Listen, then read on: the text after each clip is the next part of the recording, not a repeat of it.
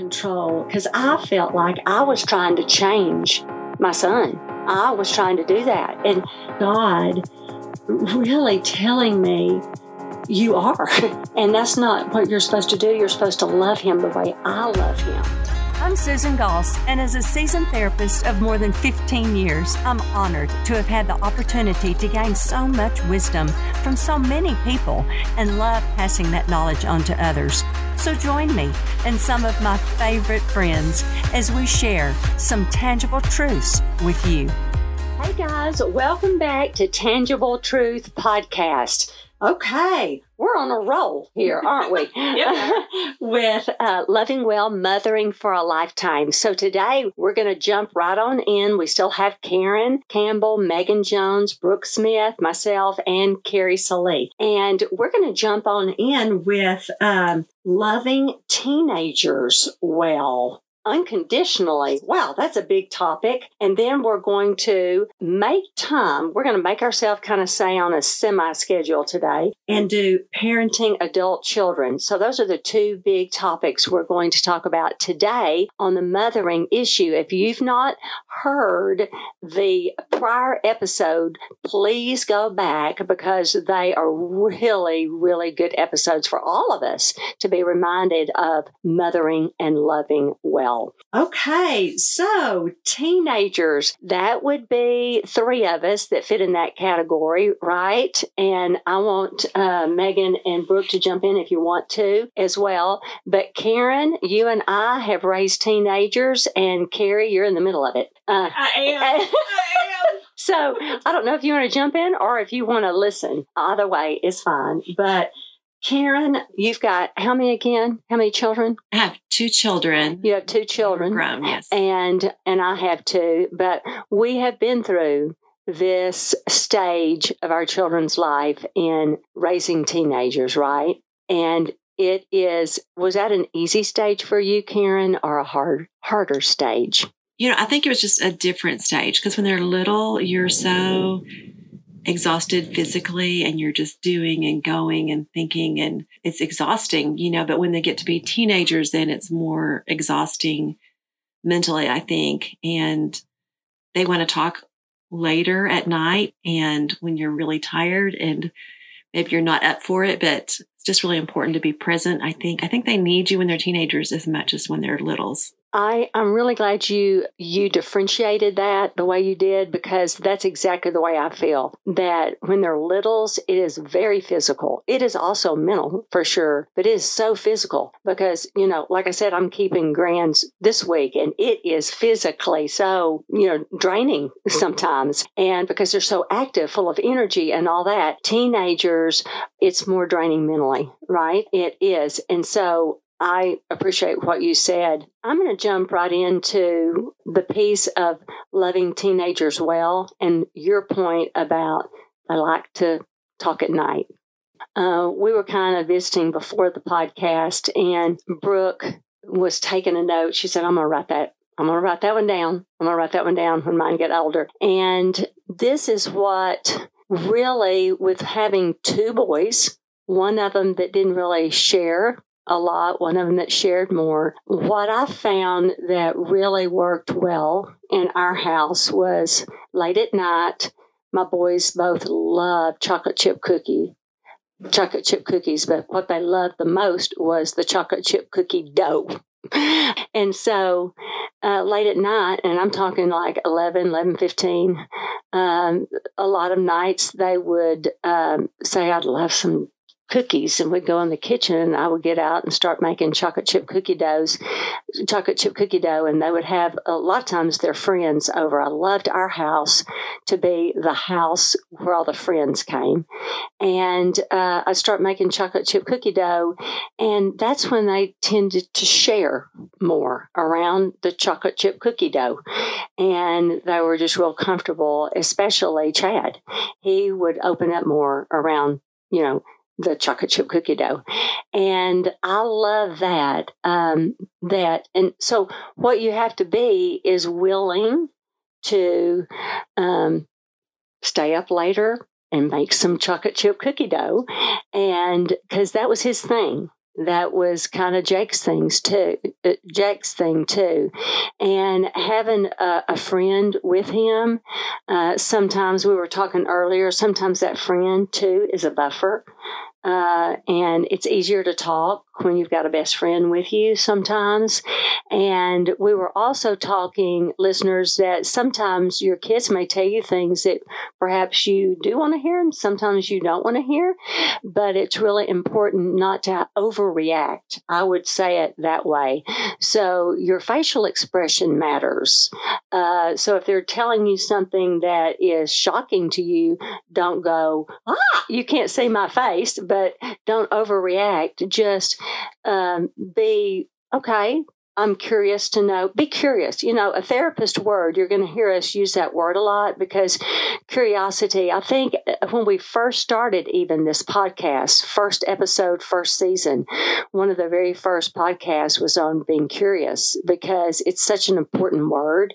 Because when you're curious with someone, it automatically shows, hey, I care about you. If I'm curious with you, I want to know more about you. I want to know more about what you're talking about. I'm not making a quick judgment. I'm just curious because when you're curious, it always leads to the next thing. So as a therapist, we're very curious with our clients that are sitting in front of us because it always is going to lead to the next thing. Same with your teenagers. Be very curious with them, and don't automatically assume the worst because they will pick up on that immediately and be super defensive. And then it's shut down immediately, right? It sounds like you just created a really non-threatening environment for Perfect. Your boys. Open up, we're just sitting over cookie dough. I'm just kind of here listening and and not there to check in. Did you do all your homework? Did you do this? Did you do that? You're just letting them sit and talk about their world. Because as teenagers, kids in general, you have very little control over what your day-to-day or life looks like because you have to follow everybody else's rules. You're not an adult yet. You're right. And just providing that environment, it sounds like you just give them a space to have voice and tell you what's going on and what they experience. Mm-hmm. Yes, totally. And in a real casual, really safe environment. And who doesn't want to open up in that kind of environment versus what you're talking about, very rural, sterile, environment. So, yes, exactly. Did you find that, Karen? I did. And Megan, you said something during the break about knowing their currency that I thought was really interesting. Mm-hmm. I don't remember if that was me or not, but I love that word, right? That word that says that if we really can get to know our children in a way that we're watching them, and it sounds like that's really kind of what you did, Susan, is you were so watchful and careful with each child to say, how is it that I get to their hearts? If Chad isn't a child that likes to talk a lot, how can I make the world safer for him to be able to talk, right? And so I think that we move so fast. The world moves so fast. It's so easy to look past those things. But seeing what their currency is, right? How can we buy into their process? I was sharing a story about my oldest really enjoys playing basketball. And he's, again, I know that my children are a little bit younger, but I'll bring it back to the older children. But, my child always asks me to play basketball. And sometimes that seems so exhausting. Most of the time it seems exhausting. And yet, if I continue to say no to him, he will eventually stop asking them. And so how do I kind of pick myself up and be intentional in those moments to lean in, to be curious, to be playful, so that when they are teenagers, that I already know that, you know what? This is a cookie dough kind of moment. That I know that it's 11:15 and what I really want to do is go sit on the couch and do something for myself. But what's best for our relationship is if I stay here and I lean in and I start making cookie dough, right? And so I just love how watchful you were, and then your ability to stay curious. I think the intentionality, is that a word?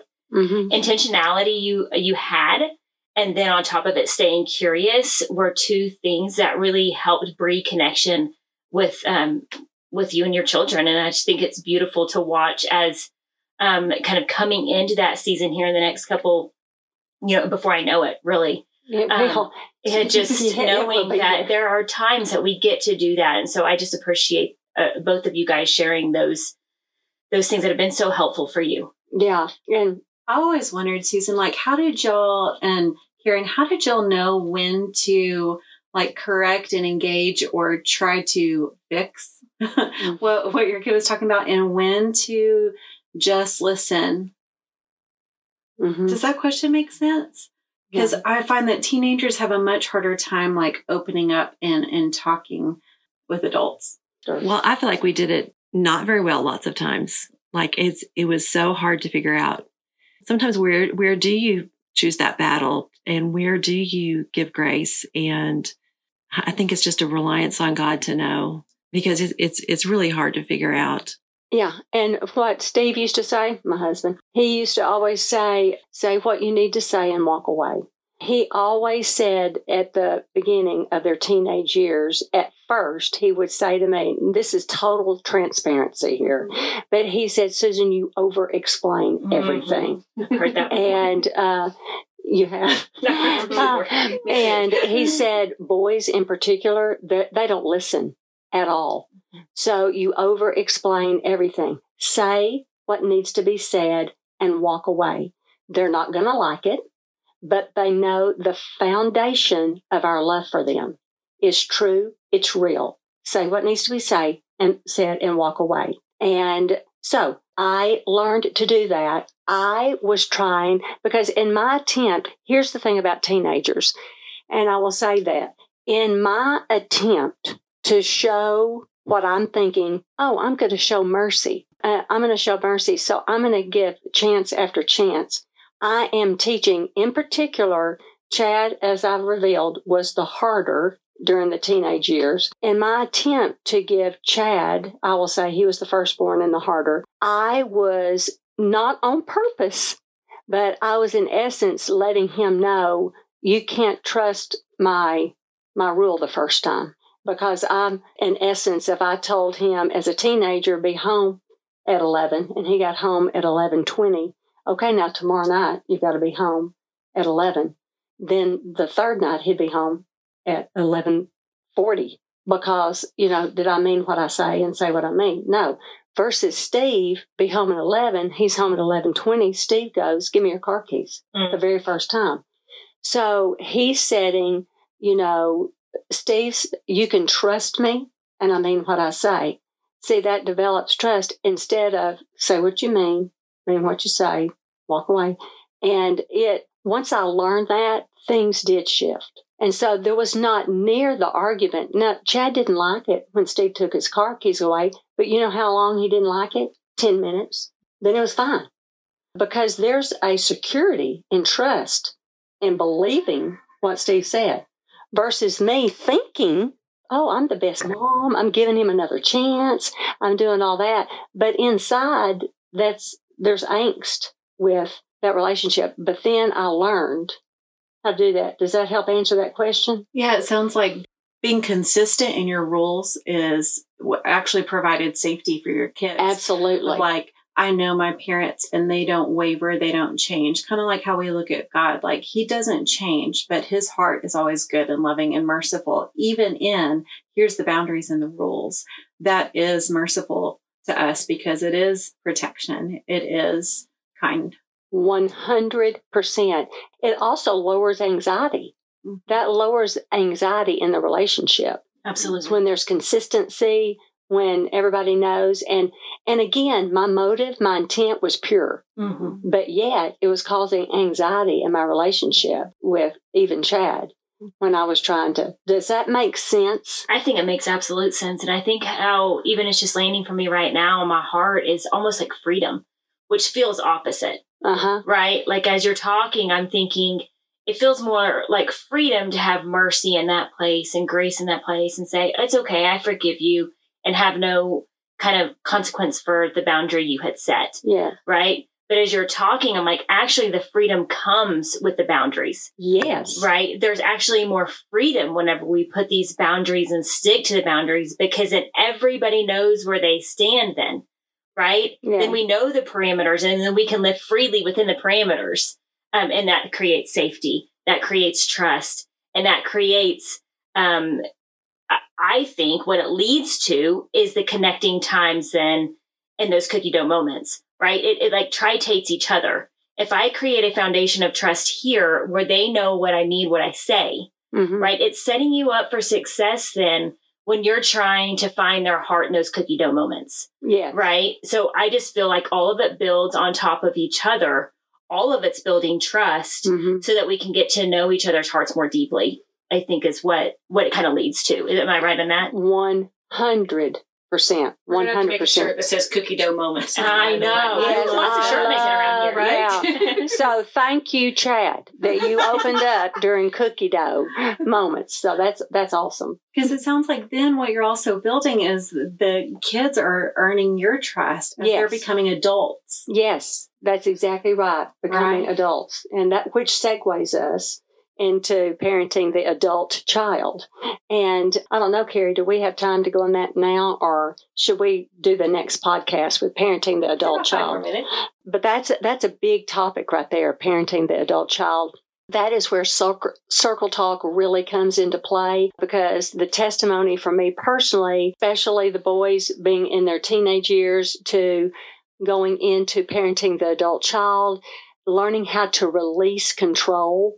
That was a moment I'll never forget, going from the teenage years, nose to the carpet for hours, asking God, my role, how to release control, especially, again, I go back to Chad, how to release that control, because I felt like I was trying to change my son. I was trying to do that. And that's not that's not his intent at all.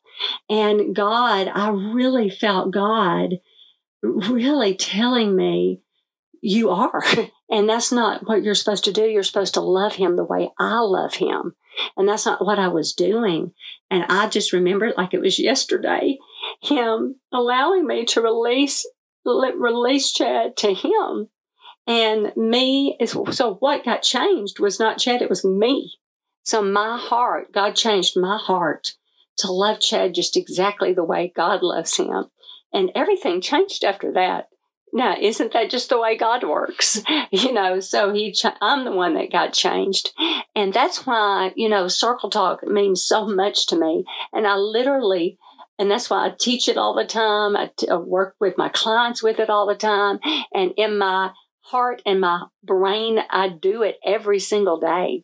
Like, is that in my circle? How do Susan, I release for that? those people that might not know what circle talk is, can you just do like a little condensed thought or summary of what that is? Well, it's that's hard to do in just a moment, but it is about releasing what is in my circle and what's not my circle. It's what's God's business and what is ours. And it's about control and about what is lordship of your life, and so in this particular case, I was trying to, Brooke mentioned the word fix. What do we try to fix? What do we try to control? What do we try to change?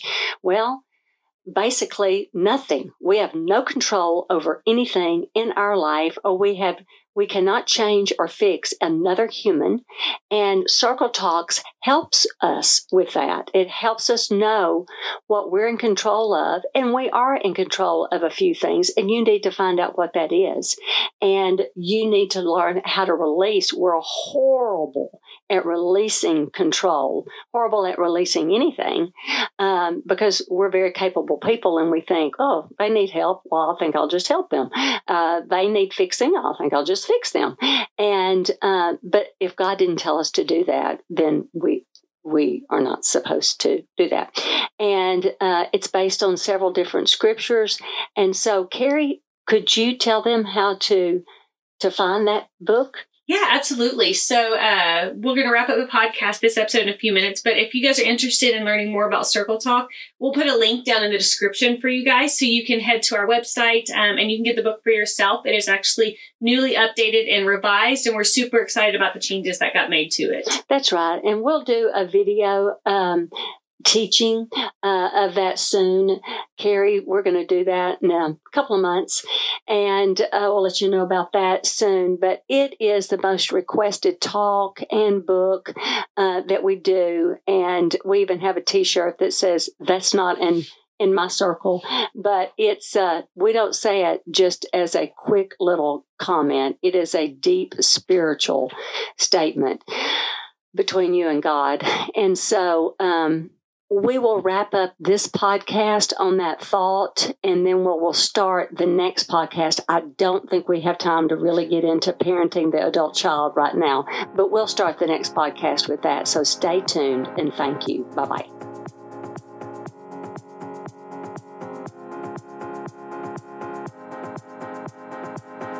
Thanks for listening to the Tangible Truth Podcast, part of the KLRC Podcast Network.